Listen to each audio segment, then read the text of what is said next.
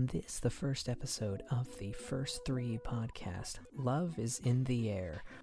We are going to look at some of the interesting romance offerings from the spring season, including Bokuyaba, Kimi wa Hokugo Insomnia, Skip and Loafer, and Yamada-kun 999.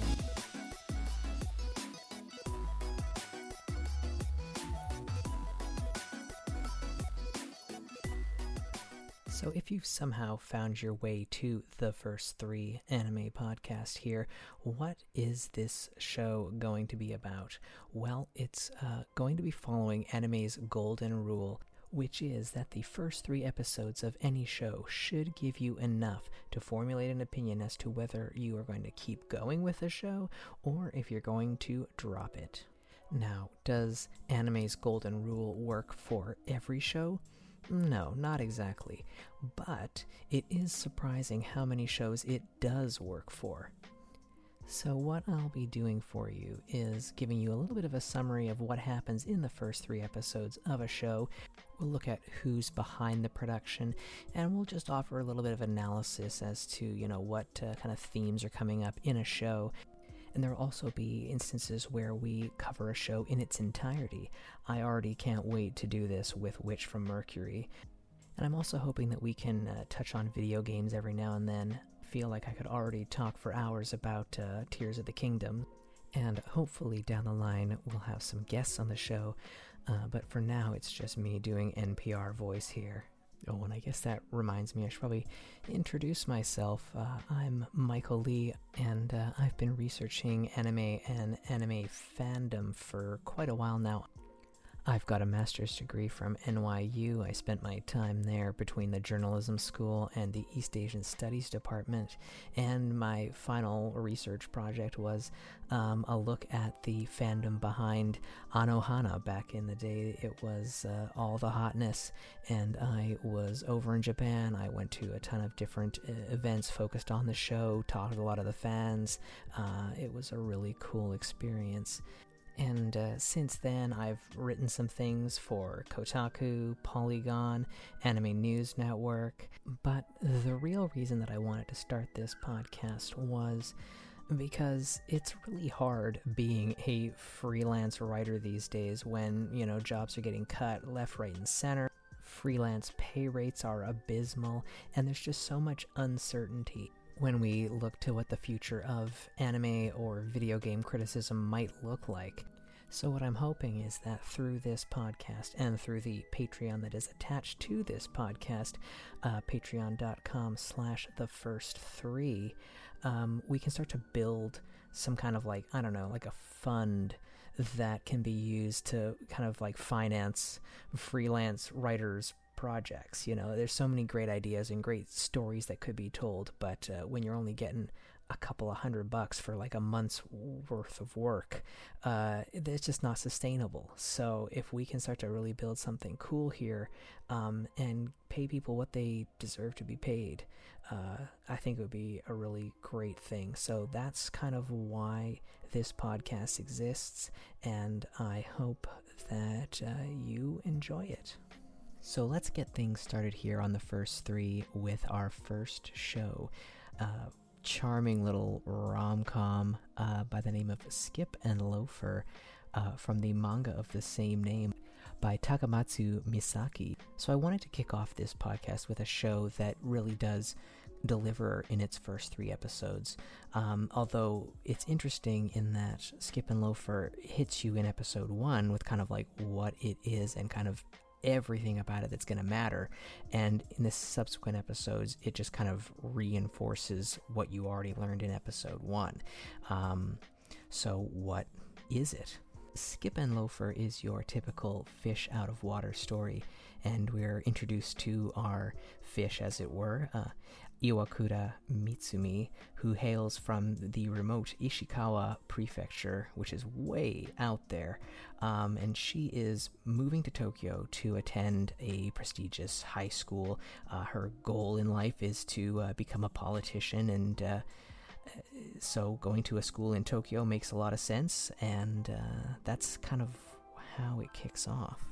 And as Mitsumi and her fellow classmates kind of prepare for their first day of high school, some great little scenes, but what you immediately notice is how much of a very clear style this show has.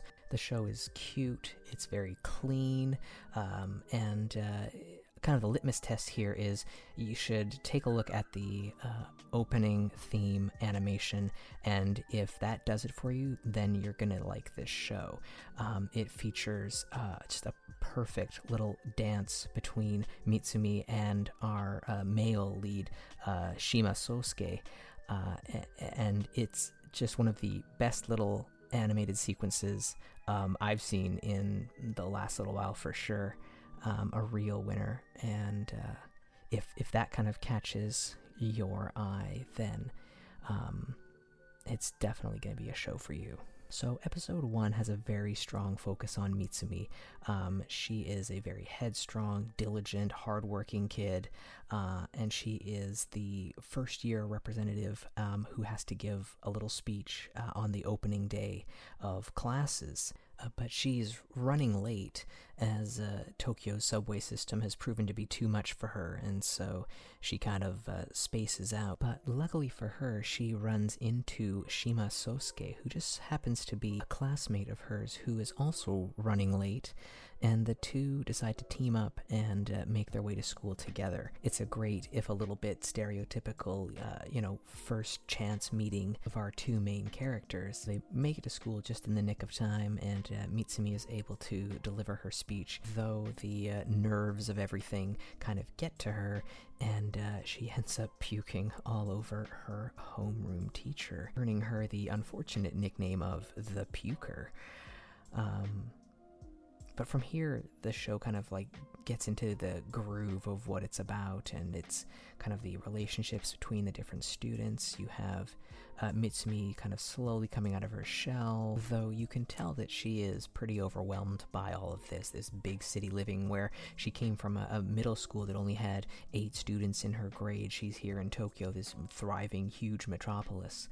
But one constant that she's noticed in her first day is that Shima Sosuke is also in her class, and he wants to be friends. So in episode 1, you get a lot of here's the scene, here are your characters, here is the kind of core relationship. It gives you everything, and it's very nicely stylized. So it's a clean first episode that kind of sets the tone nicely for what is to come.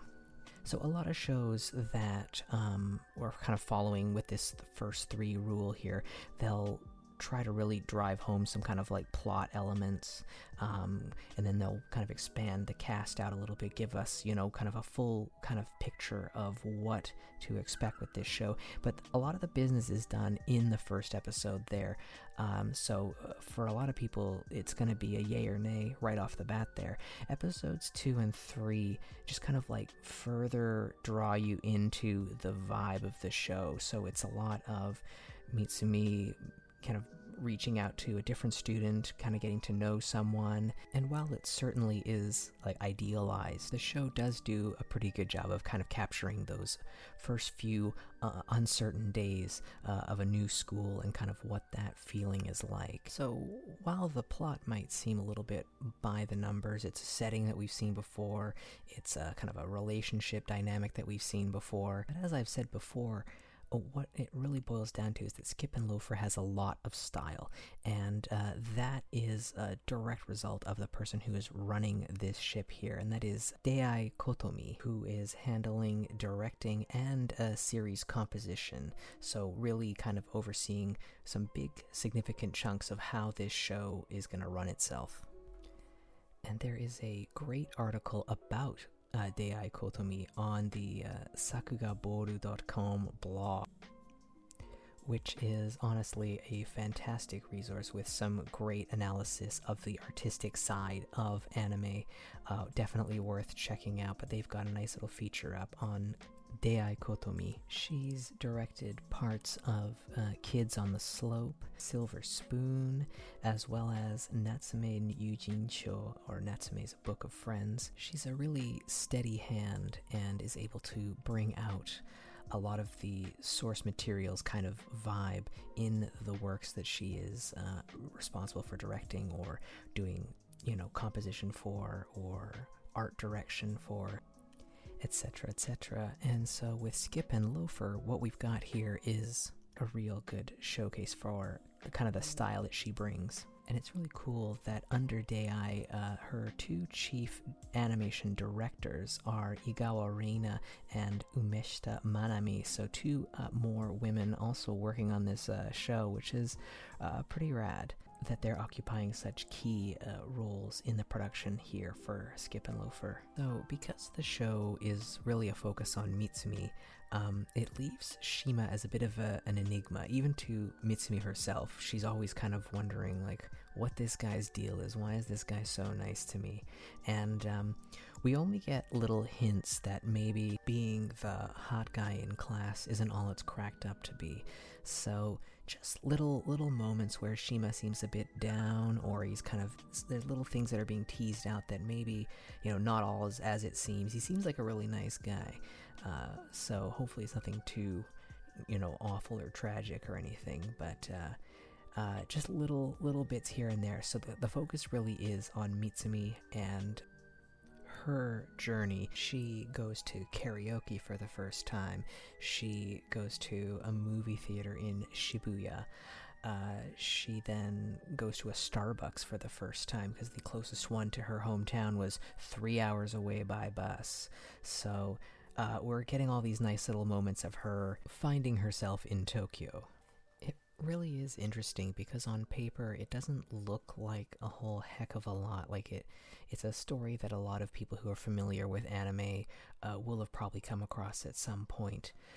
But I think it really is the style of the show that kind of wins people over. It's got a very strong sense of what it is, and when the aesthetics are on point like that, it really is an easy to consume kind of show. And when your two leads are so likable, and I have to say I really love Mitsumi and Shima, they're both great. Mitsumi is played by Kurosawa Tomoyo, who was also Kumiko from Hibike Euphonium, and Shima is played by Egoshi Akinori, who hasn't done a lot of main role work, but has been kind of plugging away in some smaller roles, and he really fits the bill as this kind of aloof but kind of nice, caring guy. Really nice foil to Mitsumi's kind of like uptight and Genki kind of attitude. And because they play off each other so nicely, that's a really key component to any romance story like this. You gotta like the two leads, and in this case, they win you over right away. And given that the first 3 episodes don't really introduce too much in the way of heavy plot elements, relying on that chemistry is kind of key. The little tease that we get, I guess, is that in the 3rd episode, Mitsumi looks to join the student council, and she is told that she's kind of got to follow a different path to get there. She has to join this volunteer group that kind of supports the student council, known as the Tsubame Kai. So that kind of gives you at least a little idea of what Mitsumi might be working on in the background, at least while her relationship with Shima kind of blossoms, is that she's going to work her way towards maybe becoming a student council member down the line. But that's really it when it comes to huge plot that we see. It's all kind of like vibes early on in this series, and I think, in this case it's kind of fine. The chemistry between the main characters works, and the supporting cast is strong. There's certain kind of stereotypical aspects to these characters, so you can easily kind of read them, but it's all about Mitsumi's interactions with them that kind of carries it forward and makes it kind of work. So it's a show that in its first 3 episodes does do a fair bit to give you a good sense of what this show is. So, and as I said from the start there, episode 1 really gives you everything that you need to know about the show. The episodes that follow 2 and 3 just kind of like fill in the world a little bit more and kind of like get you to kind of sink into the mood that the show is trying to convey. So a really solid outing in its first 3 episodes, and one that I would definitely recommend.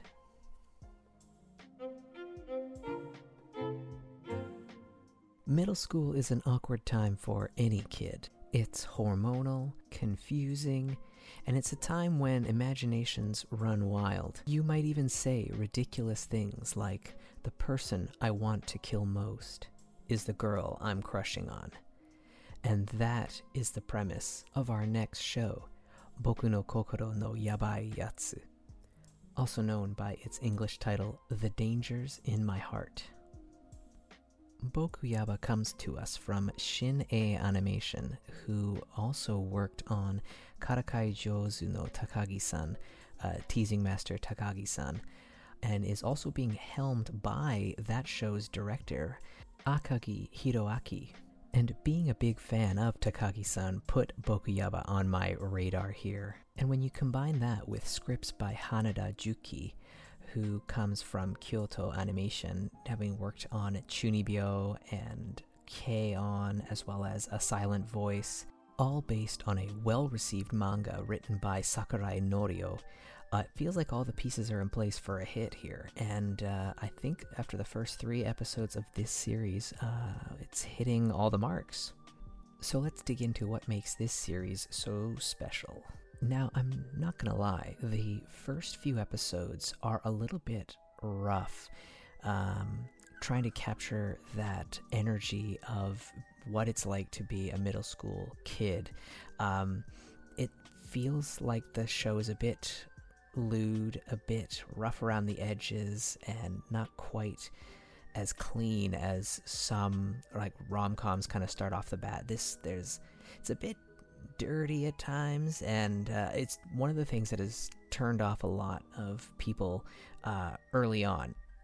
It's a show where the first 3 episodes are a real test for the viewer. You have to kind of trust that all the pieces that you see are going to fall into place in the right way, and it's not going to go south completely. So it shows you a little bit of something, and you have to look at the people that are behind the show and kind of trust that the direction evens out if, your first impression was one that made you want to drop the show right away. So episode 1 opens up with our protagonist, Ichikawa Kyotaro, having some delusional thoughts, talking about how his classmates are idiots, they're all vain and full of themselves, and then Ichikawa sets his sights on Yamada Anna, the girl in his class that he wants to kill the most.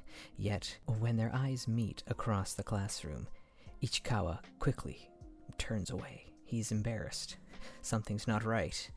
And this is our first big hint that he's not really going to try and kill anybody. He's actually totally in love with this girl. So Ichikawa retreats to the library, his safe domain, but he's not alone in the library. Yamada also uses the library as an escape, except she prefers to use the library to snack away in private. She cracks open a big bag of potato chips and starts working on some schoolwork, and generally seems kind of like a big dork. Ichikawa was under the impression that Yamada was this pretty girl, she's a magazine model, and she's absolutely perfect, yet we get this kind of inside look at what she's really like, and that already sets Ichikawa off. He's like, who is this chick? So the series is giving us a really good look at our 2 main characters, Ichikawa and Yamada, and one of the key locations where these 2 will meet up again in the future, the library.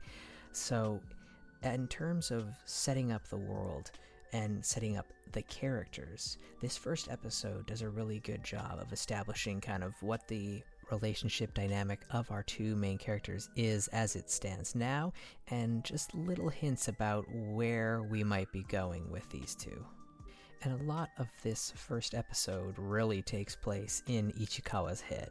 All of the thoughts that are going through it, thinking about what his relationship to Yamada is. They've kind of hit it off with a little bit of chemistry, and it really throws him off. He gets really flustered. He's really nervous throughout the episode, and he's just thinking that they're totally from different worlds. Why do I even have any kind of feelings or thoughts towards this girl?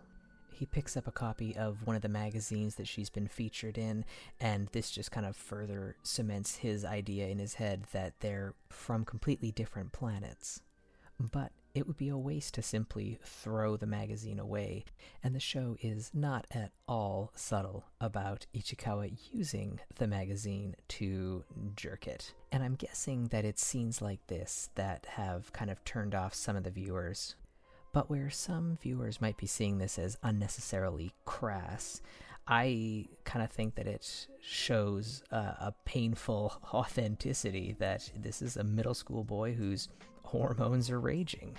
And what I think that Bokuyaba does so well is it cuts these kind of more lewd, ecchi kind of moments with like genuinely heartfelt moments of Ichikawa realizing his feelings for Yamada, and in the case of episode 1 here, doing something completely out of character to kind of save Yamada from this senpai who is aggressively hitting on her. We get these big dramatic swells of music from composer Ushio Kensuke, who worked on A Silent Voice, Liz and the Bluebird, and more recently Chainsaw Man. And when this music hits, I completely forget about any of the little ecchi stuff that might, rub someone the wrong way. And it becomes like such a sweet little romance. Episode 2 takes us back to the school library, and Ichikawa once again kind of spying on Yamada, still certain that he actually wants to murder her. Yamada's snack today is the kind of unusual neru neru neru, which is a powder that you add water to make this kind of like fruit-flavored whipped snack creation. And with Yamada being such a klutz, she keeps spilling the little water cup that she needs to use to create the candy itself. And it's here that we see that Ichikawa's actions from episode 1 weren't simply a one-off, that he kind of wants to help Yamada out when he can. And so in this case, he runs off to get a cup for her to hold the water in, but she solves the issue with the candy soon enough, and he has to try and pass it off as, oh, he was just looking for a cup of water for himself, actually. So what you start to notice in episode 2 is that there are going to be more of these sweeter moments of relationship building, that all of the ecchi stuff is just kind of like the background. It's the setting of this series. It's middle school, so there's going to be a lot of kind of talk in the background about stuff, but that starts to kind of fade away as we focus in on the two main characters and their kind of awkward budding relationship. With that said, there is still some degree of tonal whiplash as we go from a scene in the classroom where the boys are trying to sneak a peek at the girls' bras underneath their shirts to a heartwarming scene where Ichikawa covers for a fellow classmate taking the blame for accidentally writing Yamada's name on a tombstone prop for the cultural festival Haunted House.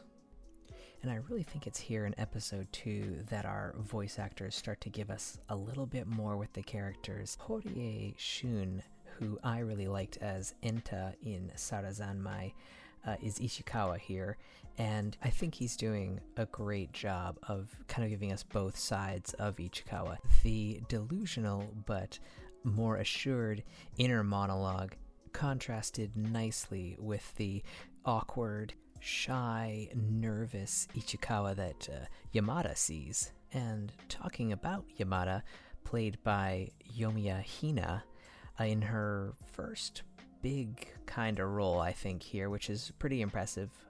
She has to balance both sides of Yamada here, the kind of popular girl model on one side who kind of acts a certain way, and then the like snack hoarding kind of goofball that Ichikawa sees in the library. So strong work from both of our lead actors here, which is really great. So the first 2 episodes have done a really good job of laying that foundation, setting the tone, giving us some good character bits, and episode 3 is where we really start to move things forward. This has to be the episode that really pulls in the viewers that might have been on the fence otherwise. So again, we have to kind of navigate that tonal whiplash that's going on in the first few episodes here. The A part of this episode being a little bit on the ecchi side, but the B part bringing home kind of like some bigger, chunky story elements. This is the first episode where Ichikawa really gets a look at what Yamada's life is like outside of school.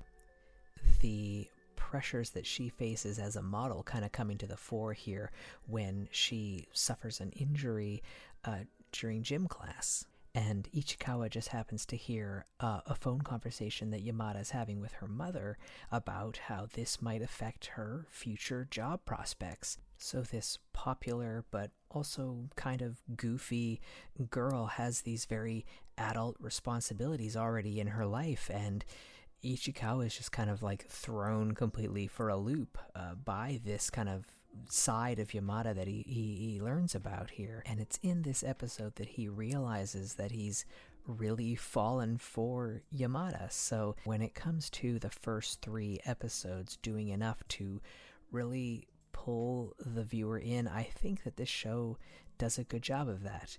The tone is well established, we get some level of character development, and the plot is kind of put into motion. And I mean, I think that what we get in these first 3 episodes, there's a lot to like. I think that Ichikawa is very relatable. His awkward energy, his swirling thoughts, he feels like a middle school kid to me, so that's really working for me. The direction has been really solid, the music has been outstanding, hitting just at the right moments there.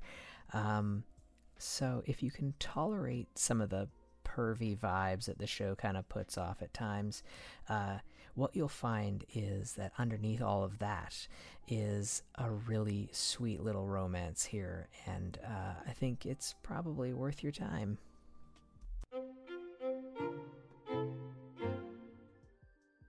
So for our next show, we're going to be moving out of middle school and out of high school as well into the rare college territory with the show Yamada-kun to Level 999 no Koi o Suru, otherwise known as My Love Story with Yamada-kun at Level 999.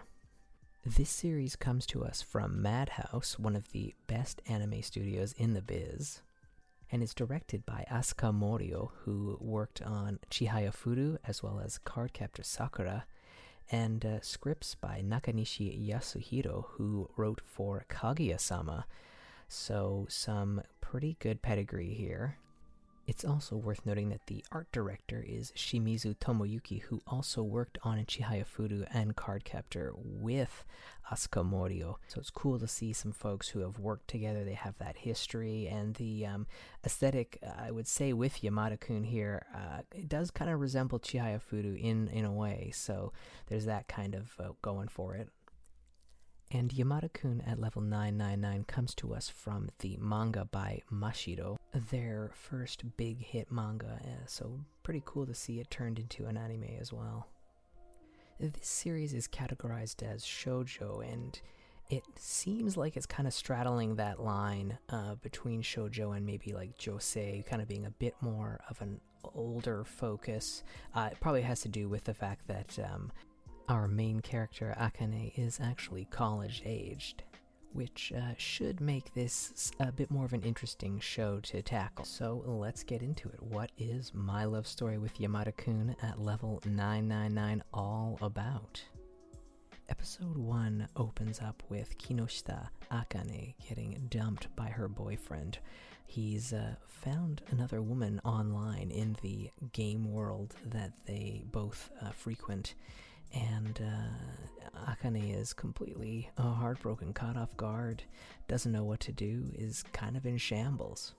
They've been playing what looks to be kind of a generic MMORPG style game called Forest of Savior.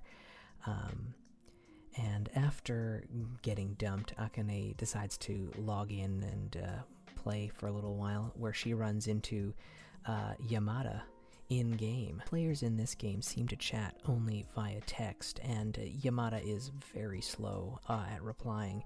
Akane is trying to get anything out of this guy, and he's just stonewalling her at every turn. It's a bit frustrating for her because she just wants to kind of like, vibe out and hang out in the game, and Yamada's making this pretty difficult with his kind of aloof approach.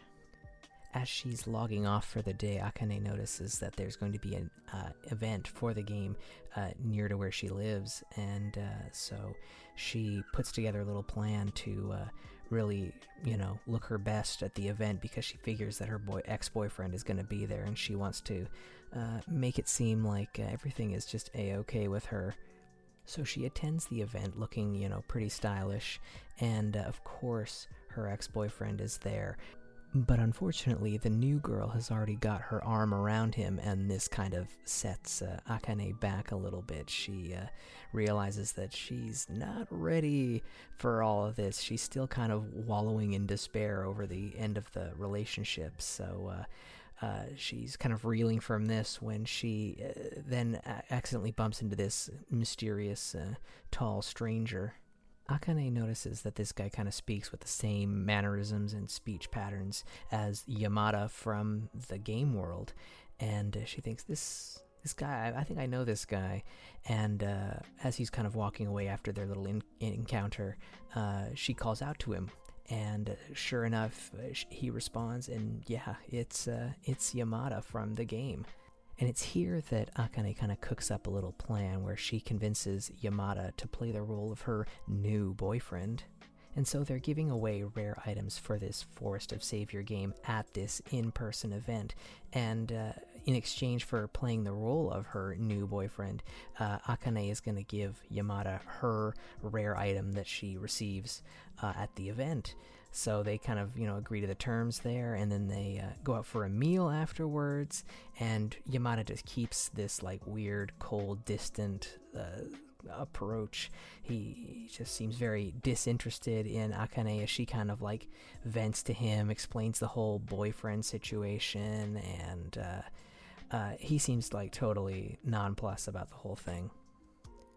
So for a rom-com, it's really starting off on an awkward foot here, with Akane still definitely not over the ex-boyfriend, and Yamada just not interested in dating at all. He even says as much, which is kind of interesting for a character to not immediately be, super into romance.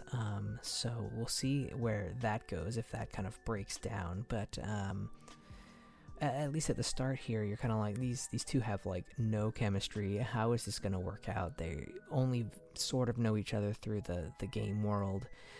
So where does the relationship start? Akane excuses herself to use the restroom, and when she returns, finds that Yamada-kun is gone. She figures he's pieced out entirely, just bored to death of her, but he actually returns a short while later, and he's run off to get some band-aids for her because of a fall that she took earlier in the day.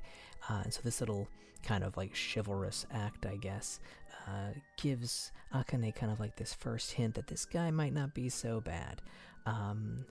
He still seems pretty disinterested, but they stay for another couple rounds. She is pounding back the beers, and he's just sitting and sipping cola. Flash forward to Akane waking up in a strange bed, and she comes to the realization that she is in Yamada's bed. It turns out nothing happened between the two of them. She just was piss drunk, and he had to drag her to his place so that she could just sleep it off. He cleans her clothes. And he just kind of hangs out, plays video games with some friends while she kind of comes to her senses and recovers. And she quickly leaves a little bit embarrassed.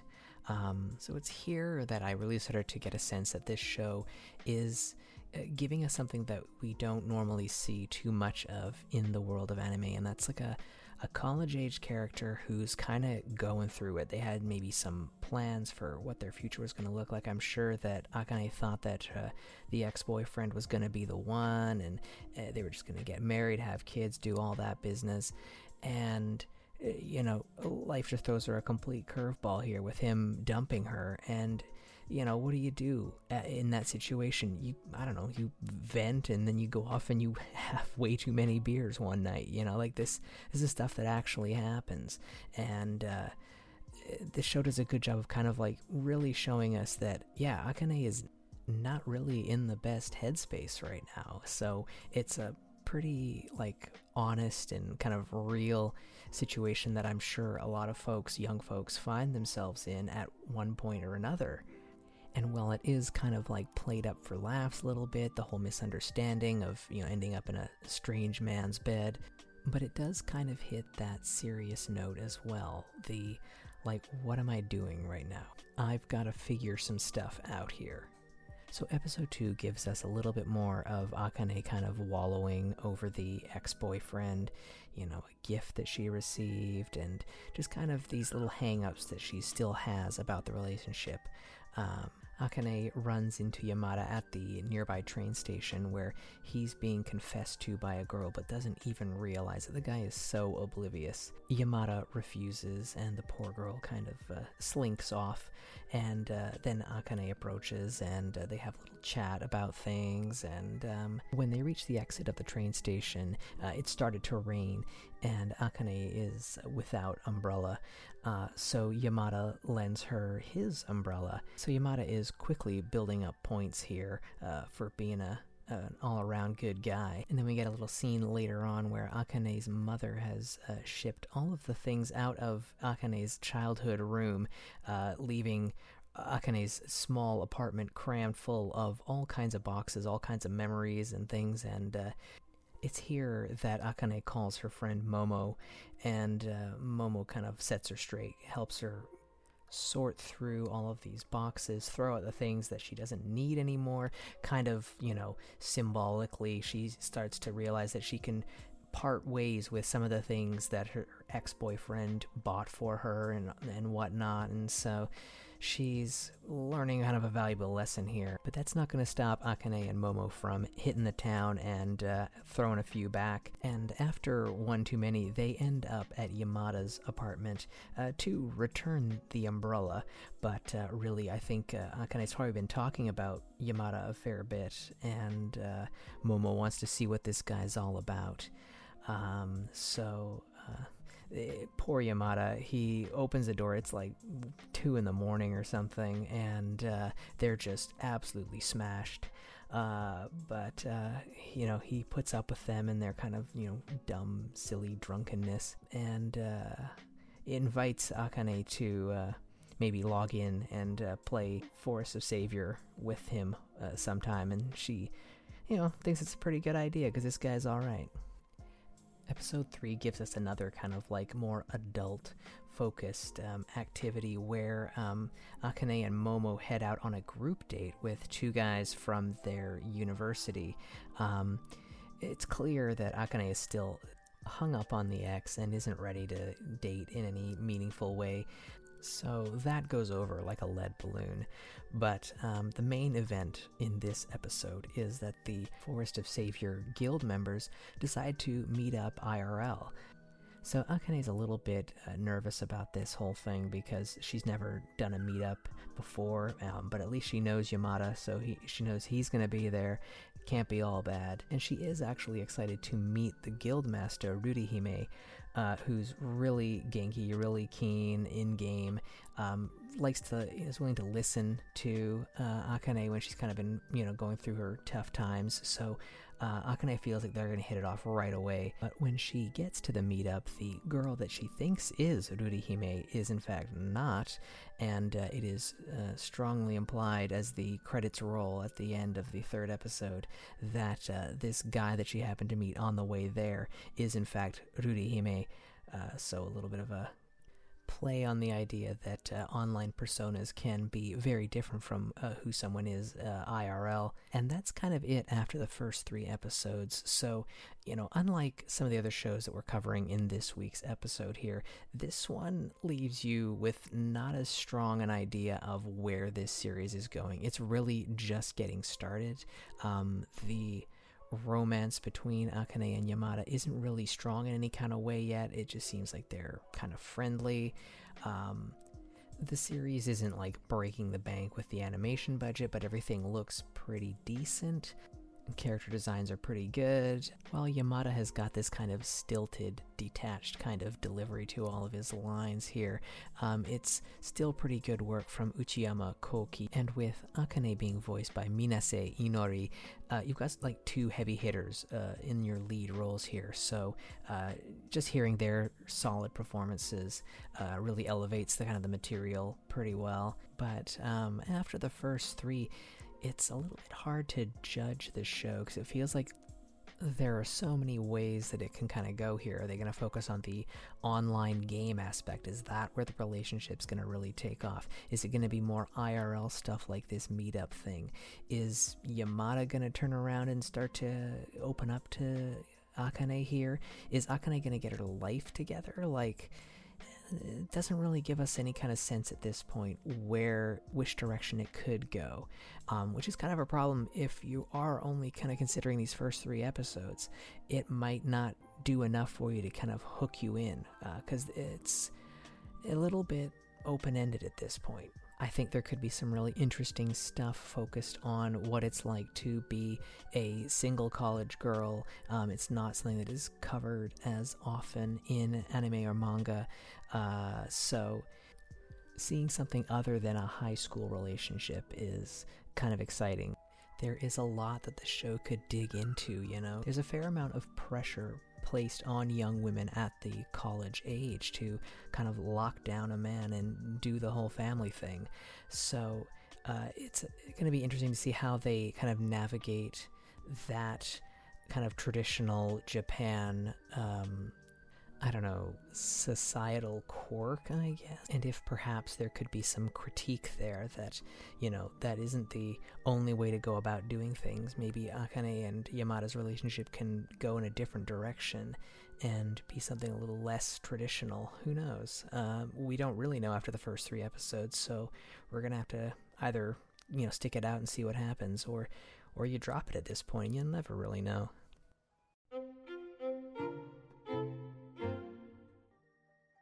So let's finish off this week's episode with what I would say is kind of a perfect example of the thesis of this entire podcast of following anime's golden rule. Kimi wa Hokugo Insomniacs After School, based on the manga by Ojiro Makoto, in its first 3 episodes gives you kind of everything that you need to know about the show. It sets the tone, it gives you the characters, it gives you kind of like an idea of what is going to happen a little later on in the plot, and everything about the atmosphere, the music, the vibes are just right on this one. So let's kind of dig into it and see what we think.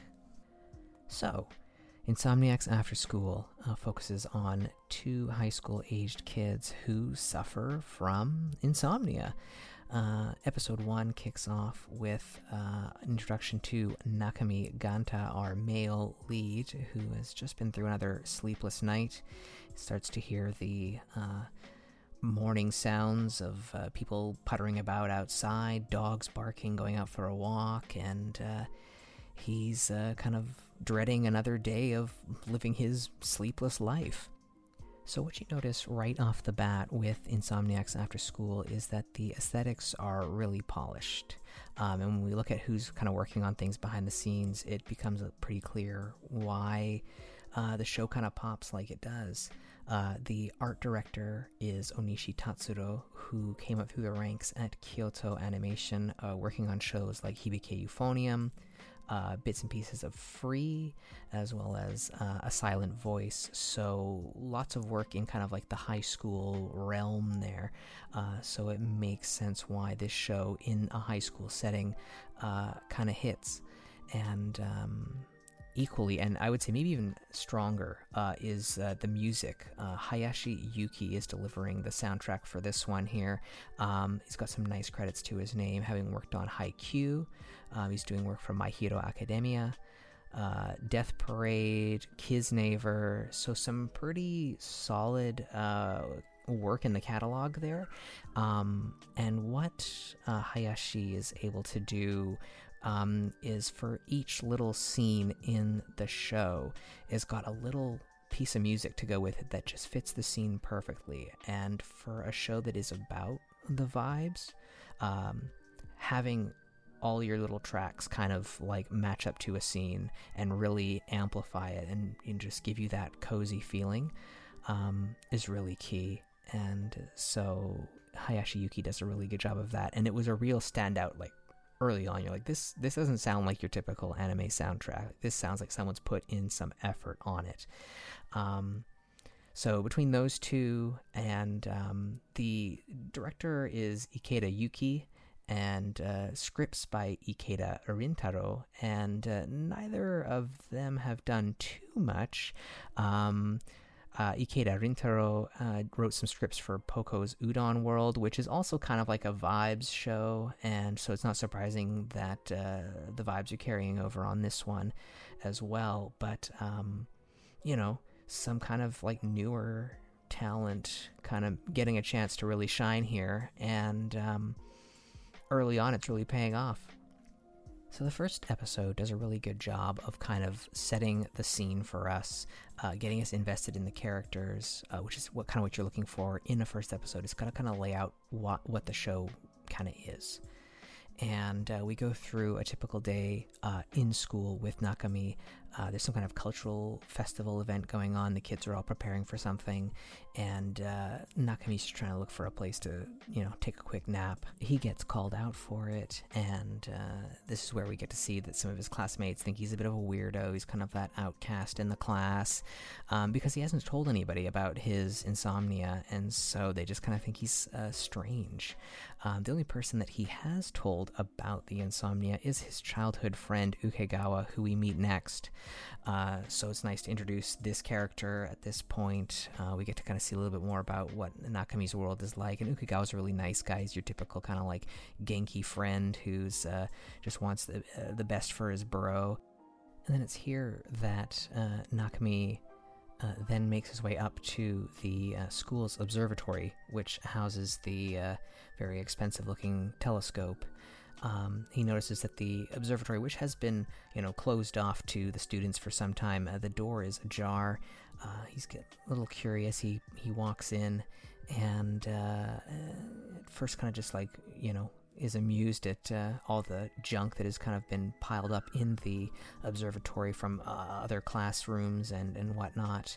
And then to his surprise, there's someone in the observatory taking a nap. It's Magari Izumi, our female lead. So here's kind of the big encounter between our two leads. And there's like a little bit of awkwardness at first, and it doesn't take them long to get to the point about both kind of suffering from insomnia, and that this observatory that no one seems to go to might be a nice little hangout for a couple of people that just need a break from the school day. So this is the part of the episode where our characters get to know each other a little better, which is kind of a key component for any first 3 episode viewer, is you want to start to get invested in your characters. And this show does a really good job of kind of showing you kind of how these two interact with each other early on. You can tell that they are so relieved to have found someone who's kind of in a similar position to them. And so they become fast friends. One of the questions that comes up between the two of them is, how do you spend the long and boring nights when you can't get a wink of sleep? And Nakami talks about reading all kinds of books.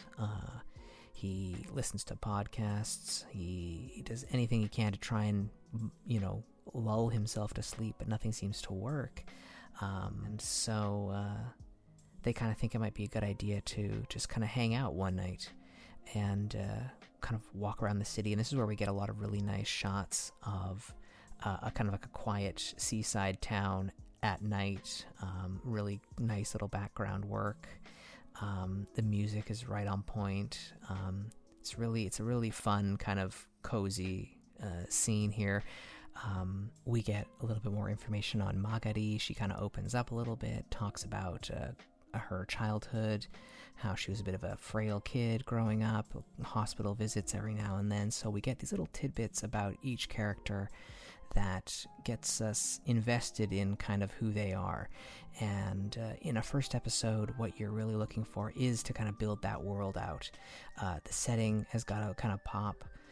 Your characters, you got to be invested in the characters. And so when we get into the second episode, which is going to focus more on kind of what the driving plot is going to be for the show, we're already in a good place about how we feel about the vibes, how we feel about how the show looks, how it sounds, and who our characters are. So as a first episode, it does a really good job of establishing all of those things. And so when we get into episode 2, we're kind of ready to go, okay, so now what? What is this show going to be about, actually? So Nakami and Magari are trying to keep their friendship on the down low. They don't want anyone to find out that they're using the observatory as kind of their secret base. But unfortunately, someone does find out, and that is Kurashiki-sensei, one of the teachers at the school. So the ultimatum that they're given is that they'll have to resurrect the astronomy club if they're going to be allowed to keep using the observatory as their kind of, club room, as it were. And so this is kind of like the main plot that's going to be driving, the character growth and whatnot as we go through the story. They're given these kind of like tasks down the road, things they're going to have to do if their club is going to be seen as legitimate, if the club is going to be funded going forward. So it kind of is a really good way to set up what is going to happen and give our characters a chance to, use those kind of main plot points to build their kind of character relationship. And so, again, this is a really great example of a second episode that kind of lets you know what the trajectory of the show is going to be from here on out. So you can kind of start to see where the show is going. And if you are just kind of focused on the first 3 episodes of a show, having an episode that really does set up the plot is really important. And so this show does a really good job of setting that up for the viewer. You have a good idea of the goals for our characters, that being the astronomy club being kind of resurrected here, so that's going to be always ongoing, and we're just going to have to see how Nakami and Magari get there. What you start to see at this point is the kind of chemistry between our 2 leads. Nakami and Magari are really starting to vibe. They're presented really well. They're awkward, they're goofy. The chemistry is just really good between them. Like, they've finally found someone who they can really relate to. No one knows what living in this insomnia world is like, and so they finally kind of found someone they can really rely on. And so the chemistry is starting to build, and it's really nice. And then episode 3 just kind of like builds on all of what we've seen before. So we get a little bit more character development. We're introduced to Shiromaru, who is a former astronomy club member, now graduated. And so they've got that kind of like a senpai to rely on, to learn things from, so they can start to, build their skill set and become better astronomers, I guess. And so we're introduced to more of the cast. We have Kurashiki-sensei kind of filling in Nakami on like what it's really going to take for them to be seen as a legitimate club in the school. So the wheels are really kind of in motion when it comes to the plot. But what episode 3 is really doing for us here is getting us back to the chemistry of our two leads. Nakami and Magari are spending a lot of time together, and people are starting to pick up that, there might be a little hint of something romantic here. And so we've, in episode 1, set the scene, giving you a kind of a rough look at our characters. Episode 2 is giving us the plot, what's going to happen in the show. And then episode 3 is diving into the characters even deeper here. And so giving you just enough of a hook with their relationship to want to kind of keep going, see where it goes. And I have to say, I want to see where this goes. Everything about this show really is a vibe. There's a lot of great romance shows on the docket this season, but something about the way this one is just a little bit more laid back. It fits into that slice of life Iyashiki K kind of just really cozy vibe show. Yuru Camp, Nonon Biori, those types of shows. It's although those are more slice of life, and this one does feel like it's gonna focus a bit more on the romance angle. It's just such a cozy, good show, and it just delivers on all fronts. It looks great. The characters are interesting.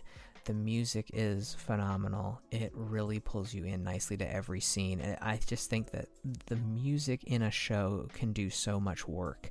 And in this case, it helps you kind of connect with the show emotionally. And I just had a lot of fun watching these first 3 episodes. So it absolutely did the trick, and I'm going to keep watching it. And I think that you should too. So today we looked at 4 romance anime that each brought something different to the table. The top-notch aesthetics and assured style of Skip and Loafer. The ecchi and sweet combo that somehow works in Dangers in My Heart.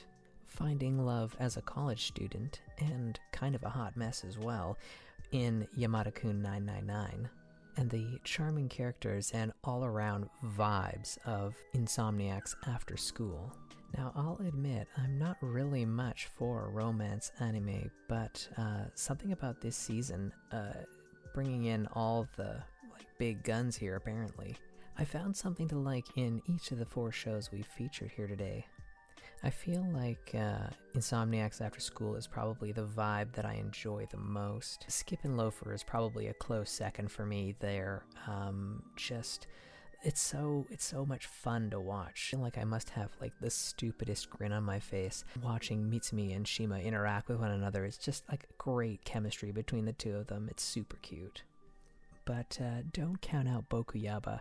I've gotten over the tonal whiplash we have between some of the kind of lewd stuff and then the really heartfelt moments here, but those heartfelt moments are so big, and the score accompanying it is so good that it's worth it for those moments. And then Yamada-kun is the one that I'm most on the fence about. It feels like there could be something really interesting here, or it could not really deliver. The first 3 episodes didn't really give me a strong enough sense, so I'll probably keep watching it, but I'm a little bit apprehensive about it. So that'll about wrap things up here for the first episode of the first 3 anime podcast.